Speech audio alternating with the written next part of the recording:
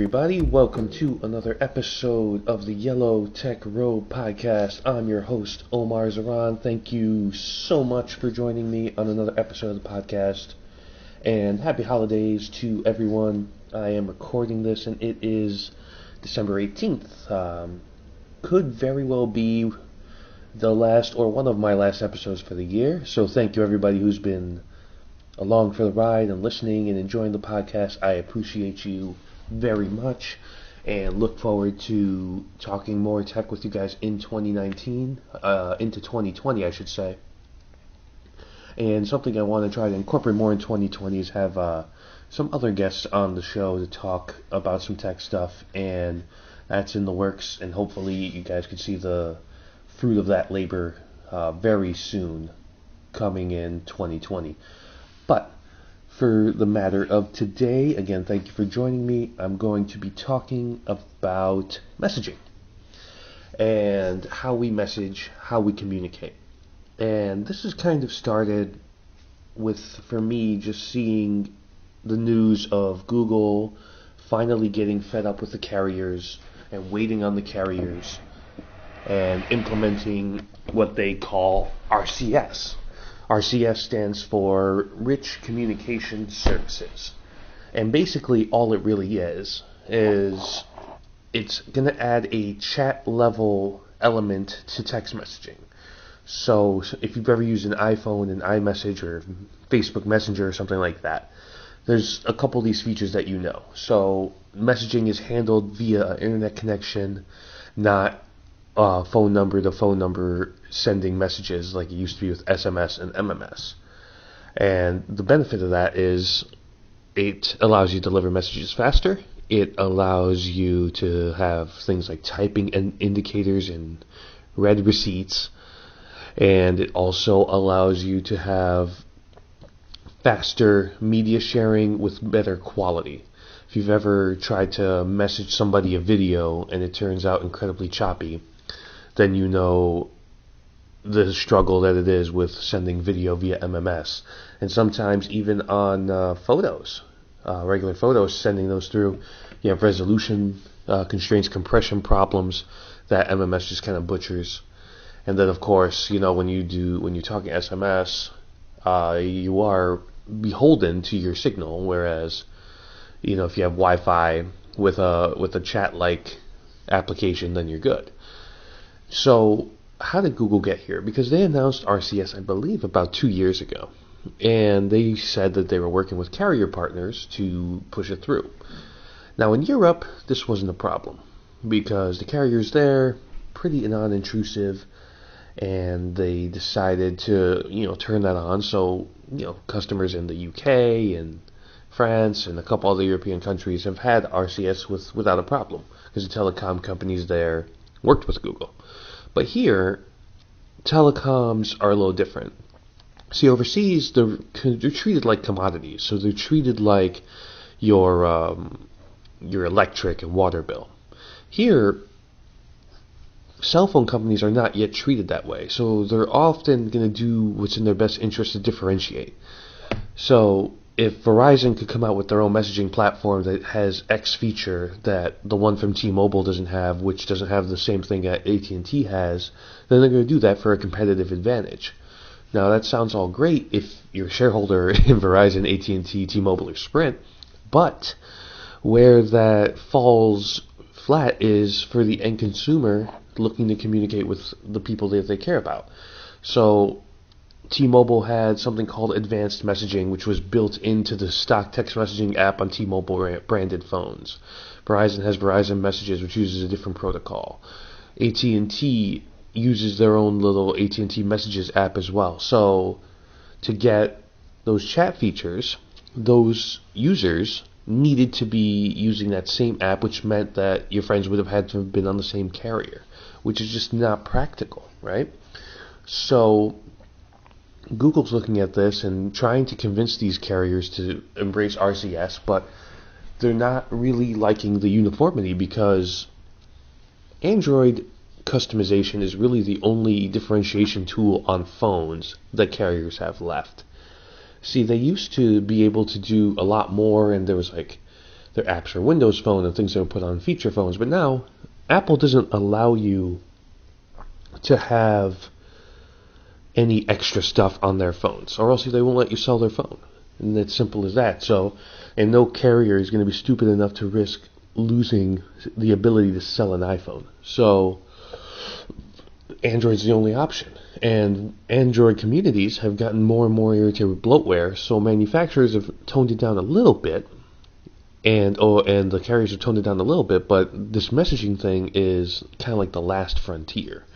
So this is kind of why Google wanted to put it into place. Now, the other reason is that the carriers weren't working for them, so what did Google decide to do? They just went ahead and said, you know what, we're just going to turn this on ourselves, which is something I said they should have been doing from the jump.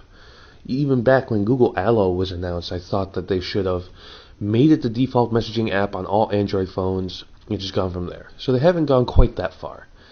So Android Messages is the app you would use to do this RCS messaging. And so that's going to come stock on Pixel phones. It's going to come stock now on LG phones. All Android One devices, so Nokia phones, are going to have it as well. OnePlus and Samsung and Huawei have their own apps, but you would have to download the app from the Play Store. So it's easily accessible and does add a lot of features to the texting experience. It makes it more fluid, faster, quicker. Everything is made better. So Google decided to bypass the carriers, and now the carriers are actually making their own RCS protocol. So it's almost like a messaging war. And one would hope that Google would come out on top on this, but knowing that if the carriers make a unified app and put the app on every Android phone and add integration for iPhone, who knows how that could turn out. The big benefit for Google Messages and RCS is that also transfers to the web. So if you were to go and use Messages for web, you still have access to RCS. That's on a tablet or a Mac or a Windows PC or a Chromebook. So the carriers don't really have that yet, but that's kind of where we're at. So why is this all being done? Why did everybody decide that SMS was just not enough and we needed to advance? And the answer, really, honestly, is simple. It's iMessage. iMessage is ubiquitous for iPhone users. It's an internet joke about Android users and green bubbles and how texting an Android user, if you're using an iPhone, is incredibly annoying. Not just because of the green bubbles, but because everything is slow and you can't do the games that iMessage adds, and Apple has built this whole ecosystem around iMessage. If you really look at it, you can utilize apps through the iOS keyboard with iMessage. Obviously, the typing stuff. There's effects and games, and it's this whole ecosystem within an ecosystem of iOS. And users like that. They enjoy that service. So when you really look at it, iMessage kind of exposed the flaws of SMS by creating exclusivity with Apple. Because think about it. What really drives people to be locked into iOS right now? Because you have a lot of iPhone users don't really use iCloud. They don't subscribe to Apple Music. They don't subscribe to Apple Arcade. It's their only Apple device. Like, they'll have a Windows computer, and most of them won't even have a tablet. They'll use a Chromecast or a Fire Stick or a Roku instead of Apple TV. But why do they have the iPhone? They have it, you could say, Apple is a secure platform. Sure, it is. But the real reason is for two things. If you ever ask an iPhone user, and whenever an Android phone happens to come out that looks interesting, the S11 is coming out soon, right? So when that comes out, you go to an iPhone user, it's like, all right, cool. What do you think about this? Oh, wow, this phone looks really cool. So are you going to switch? And they'll be like, no. And you ask them why. And generally they'll say two things: FaceTime and iMessage. And those are the two things that really keep Apple users locked in. And it's genius because there's such a buy-in and there's such a fear of missing out if you don't have it, because all your other friends are going to have iPhones.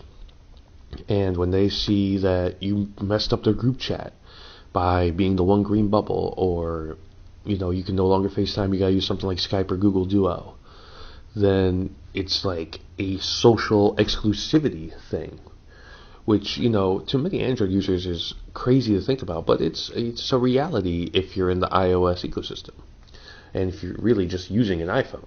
And so, but Apple, by doing this, has made regular texting on Android just feel inferior, just feel like it's not good enough, and it was for many years, but they looked at it and said, hey, here's a better way. And if anybody's still stuck in the old ways, you still have that old protocol to fall on. So with this, it brings in the natural competitors to something like this, which are your chat applications. In the US, obviously the big one is Facebook Messenger. Internationally, the big one is WhatsApp. But really, every single app now has some sort of chat interface. Instagram has it. Obviously, Twitter has it as well with direct messages. WeChat has built a whole ecosystem in China around the messaging service. India uses a couple of apps that I can't think of now, but also use WhatsApp.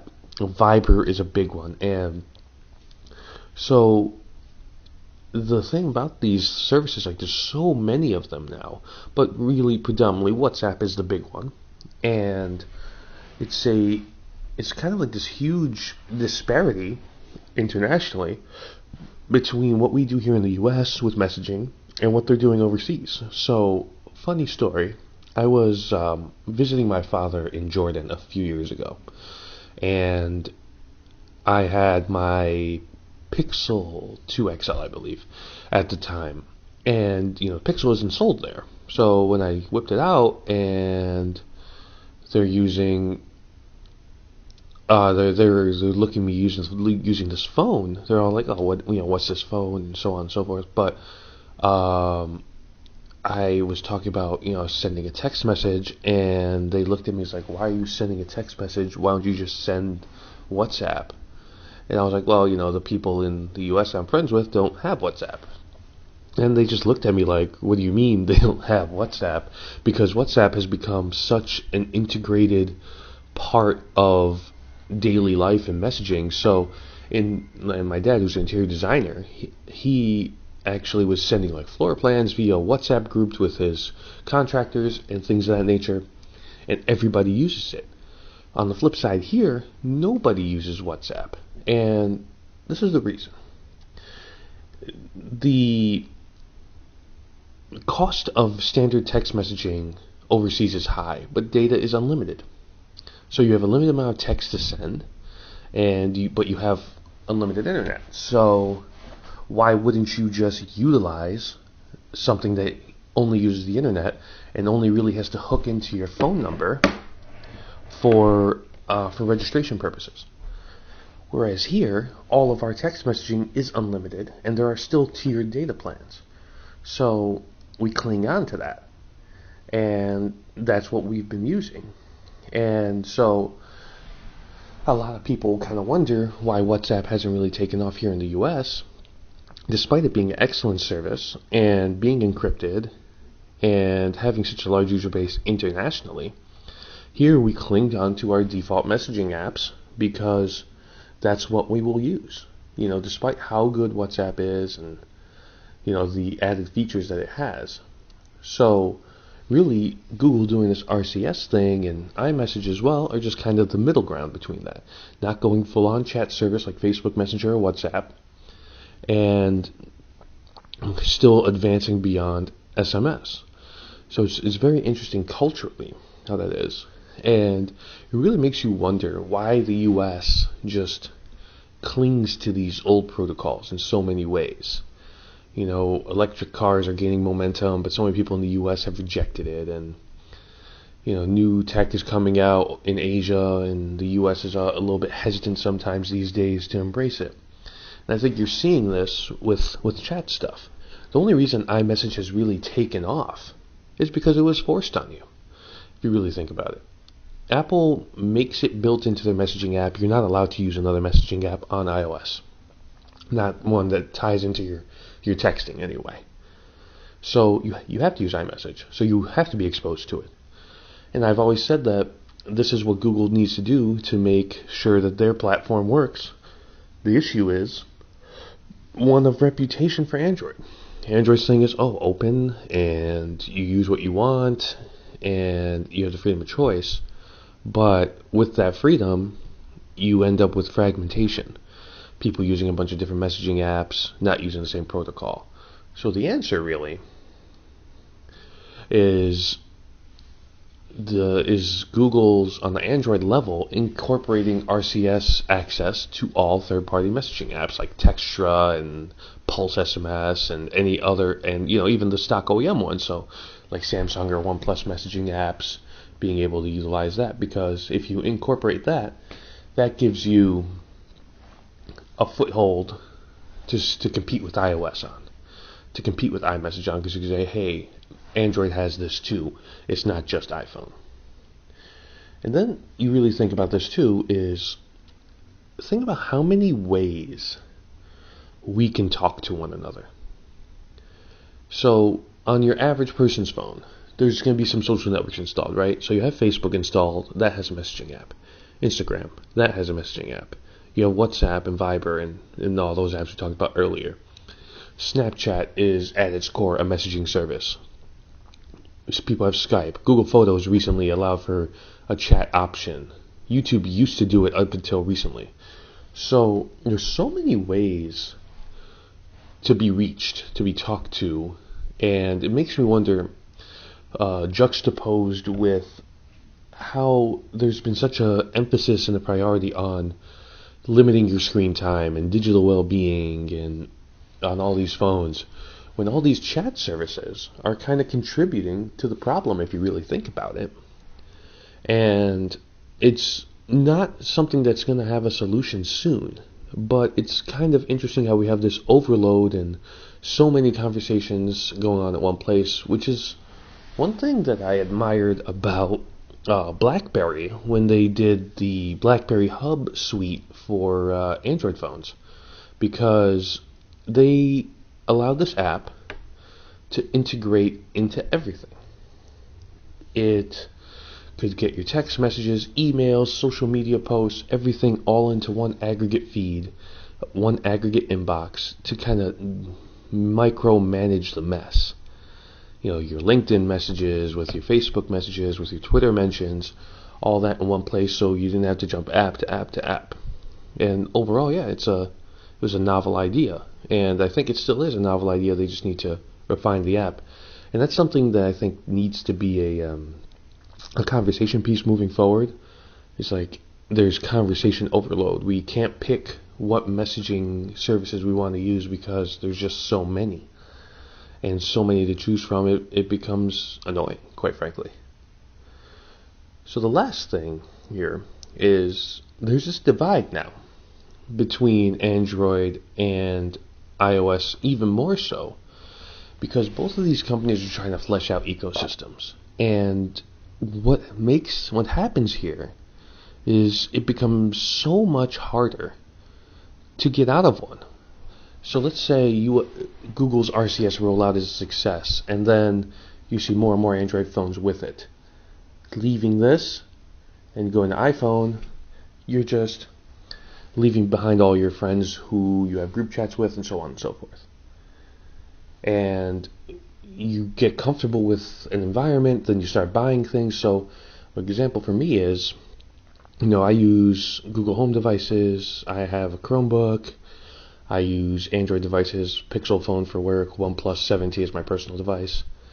And, it's the idea of moving to iPhone just feels odd because I would lose so much integration between my devices.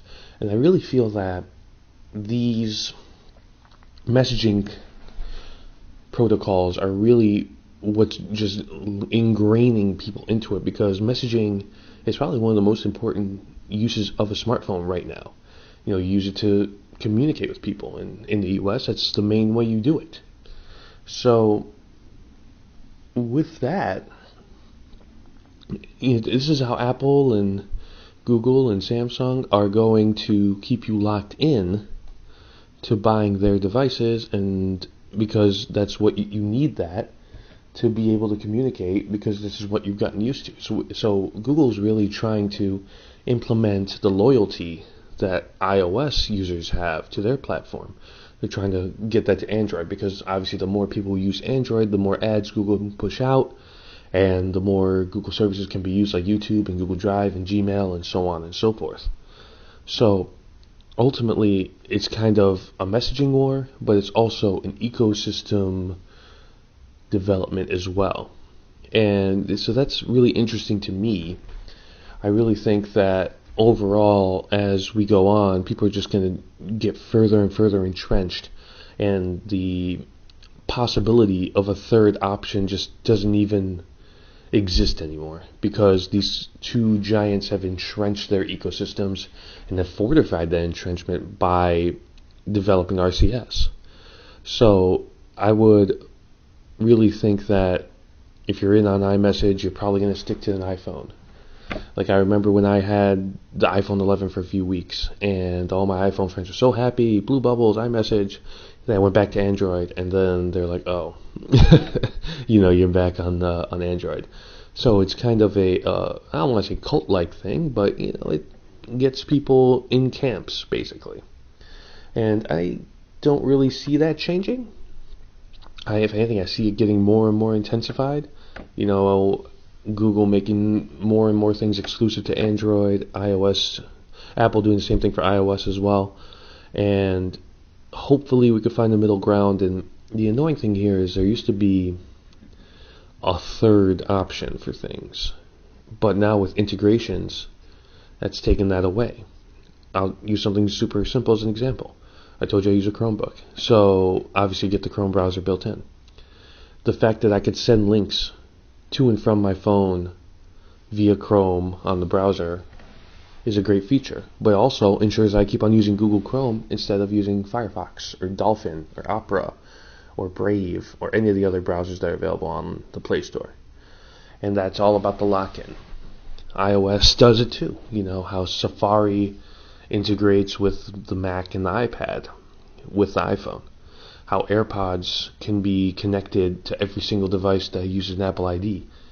You don't have to pair it like that as quick pairing options. So overall, this messaging war, I think, is just a microcosm of the overall state of the ecosystem layout in phones right now.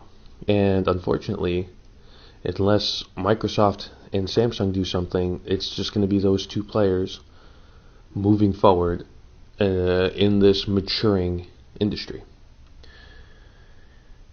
Thank you guys again for listening to another episode of the Yellow Tech Road podcast. I really appreciate you checking us out and hearing what we have to say. Any suggestions are more than welcome. You can reach out to me on Twitter at Ozaran319. That's OZAHRAN319. Also Ozaran319 @gmail.com for any emails. A couple shows planned out, something about Apple, something about Wi-Fi routers coming soon per request. So definitely be on the lookout for that. Once again, I'm your host, Omar Zaran. Thank you for listening to another episode of the Yellow Tech Road, and I will catch you guys on the next one. Peace.